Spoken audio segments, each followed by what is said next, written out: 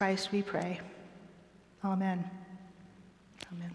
Well, grace and peace to you from God, our Heavenly Father, Jesus, the Son of God, and the Christ, who stands and invites you into the fullness of humanity, a humanity that is not staged.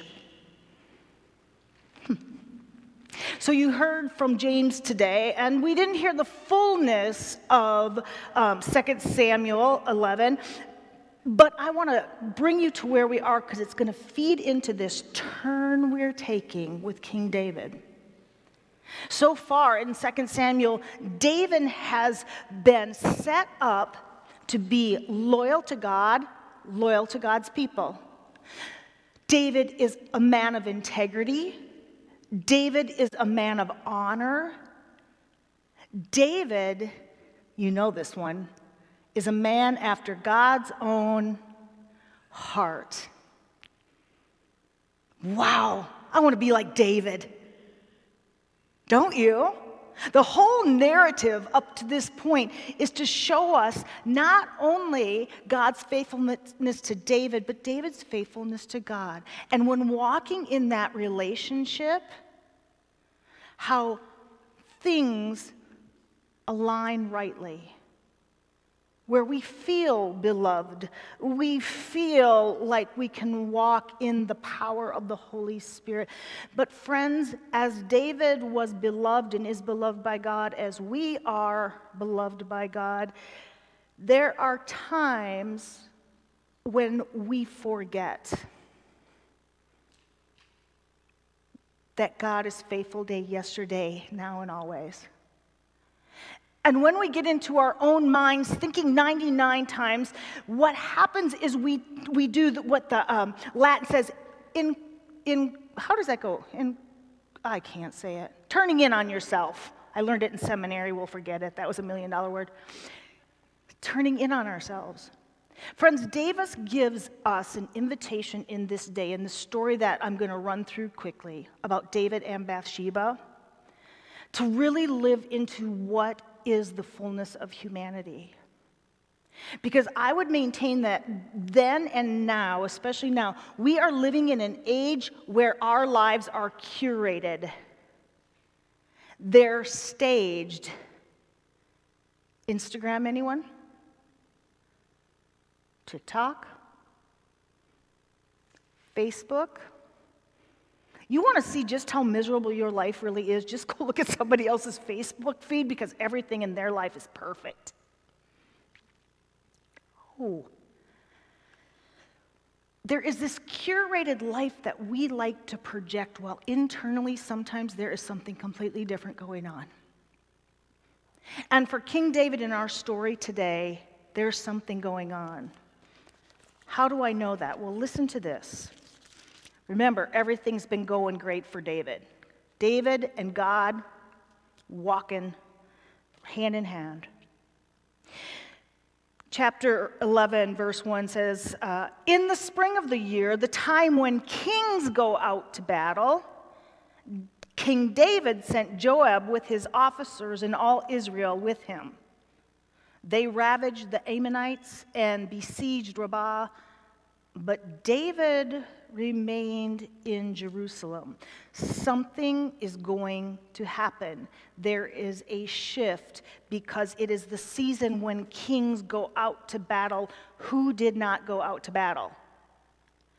King David. He sent everyone else out, but he stayed back. We don't know why. We don't know what his thought process was. The text doesn't say that. But what we know is David is left to his own devices. He has gone rogue. And he's a man of battle. He's a man of action. What I know is people of action can get bored when they're not in action. I want to say, don't ever let me be bored. Bad things are going to happen. You know why? Because I'm going to be my own worst enemy. King David was his own worst enemy. Because as he's pacing around the roof of the castle, he's looking out all over Jerusalem, and lo and behold, something something catches his eye. Her name, and she does have a name mentioned only once in this passage, is Bathsheba. David doesn't know, and David doesn't really care who she is. He gives in to a base desire. He sees something beautiful, and in his power that he knows that he has, in his privilege that he has, he goes against what he knows is God's will for him, and he takes what isn't his. He takes Bathsheba. Now, I mentioned this idea of a curated and staged life. Friends, even the narrators up to this point who are putting forth this text gloss over what is really happening here. The interpreters who took it from Hebrew into English have done us a disservice. Because the text says this in my NSRV, or it says, so David sent messengers to get her, and she came to him, and he lay with her. Oh, it was Bathsheba. She was the temptress, right? Everybody knows that. No. This was an abuse of power. This was an abuse of privilege. It is depravity, giving into somebody's own desires that we heard in James. That leads to sin, which leads to evil. The word in the Hebrew suggests he didn't just call her and she came. He took her violently. That puts a little different spin on it, doesn't it? When David gave into his base nature without looking toward God, when he made excuses for himself and lied to himself, he set in motion a chain of sin and destruction that would go on for generations. We're going to hear about that in the coming weeks. This is a pivotal moment. It goes so far as David, I won't tell you the whole story. You can read it. I got homework for you. I've got spiritual practices for you. But David ends up having her husband killed because she is pregnant with David's child. And David has no excuse because the Uriah the Hittite was in battle and wasn't with her. And he ends up having Uriah killed. Wow, that's pretty extreme, isn't it? So where does this leave us in this day as we are pivoting towards this different dimension of David, of this curated life? Friends, we try to curate our own lives by lying to ourselves. Just a little won't hurt. These really aren't my fries, but one more won't make a difference. Giving into the temptation is not the sin. Giving into the temptation is where we fall down. David did, and so do we. So where does that leave us today? This is really depressing sermon, Pastor. Good job. You're welcome. I'll be here all week. Well, where is the good news? Here's your good news. That in Christ Jesus, we have the risen Christ who stands in our moments of self-depravity, self-deprecation, selfishness, self-lies, maybe self-loathing that we have because of our lies. And the risen Christ reaches out his hands and his side and says, "Come, follow me. Rise again, because my God is faithful yesterday, now, and always." Faithful to do what? To give you everything you've ever desired? No. Faithful, that song says, in his mercy, in his grace, in his forgiveness, When we turn to God, God turns to us. He's always been towards us. We see him standing there in the risen Christ, going, "Oh, my child, beloved." And you're like, "I'm not beloved." Beloved, you're forgiven. We're going to hear in a little bit these words that are so important from 1 John. If we say we have no sin, we deceive ourselves, and the truth is not in us.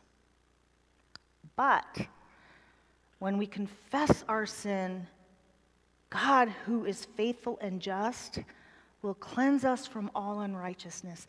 That is God's faithfulness, to cleanse us, to lift us up, to remind us that we are children of God, and now we are invited to live into the fullness of our humanity without our lives being staged.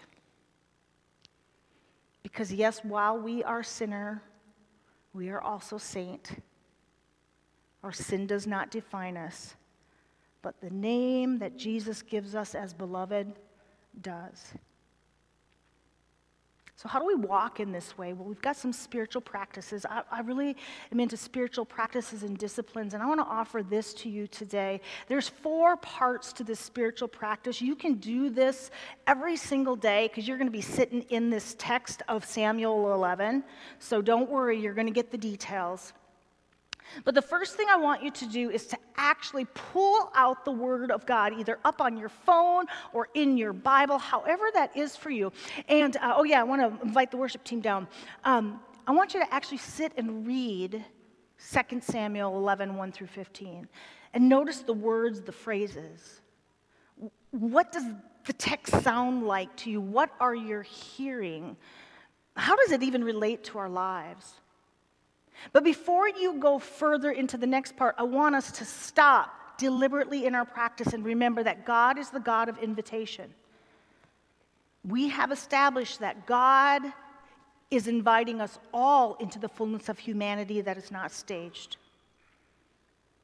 This is important because then we're going to ask the Holy Spirit each and every day, what is the truth you are leading me to in this passage, and what do I need to be honest with myself? Ooh. And then I'm going to invite us to pray and practice this. So let's try it. Let's just try it once together, shall we, before you start on your spiritual practice for the week? Let's pray the prayer at the bottom of the screen. By your Spirit, lead me into an honest place within myself, trusting that you are faithful and just and will cleanse me from all unrighteousness. In your mercy and by your grace, lead me into the renewed life promised to us in Christ Jesus. Amen. Friends, I'll be praying for us all as I practice with you this week our spiritual practices.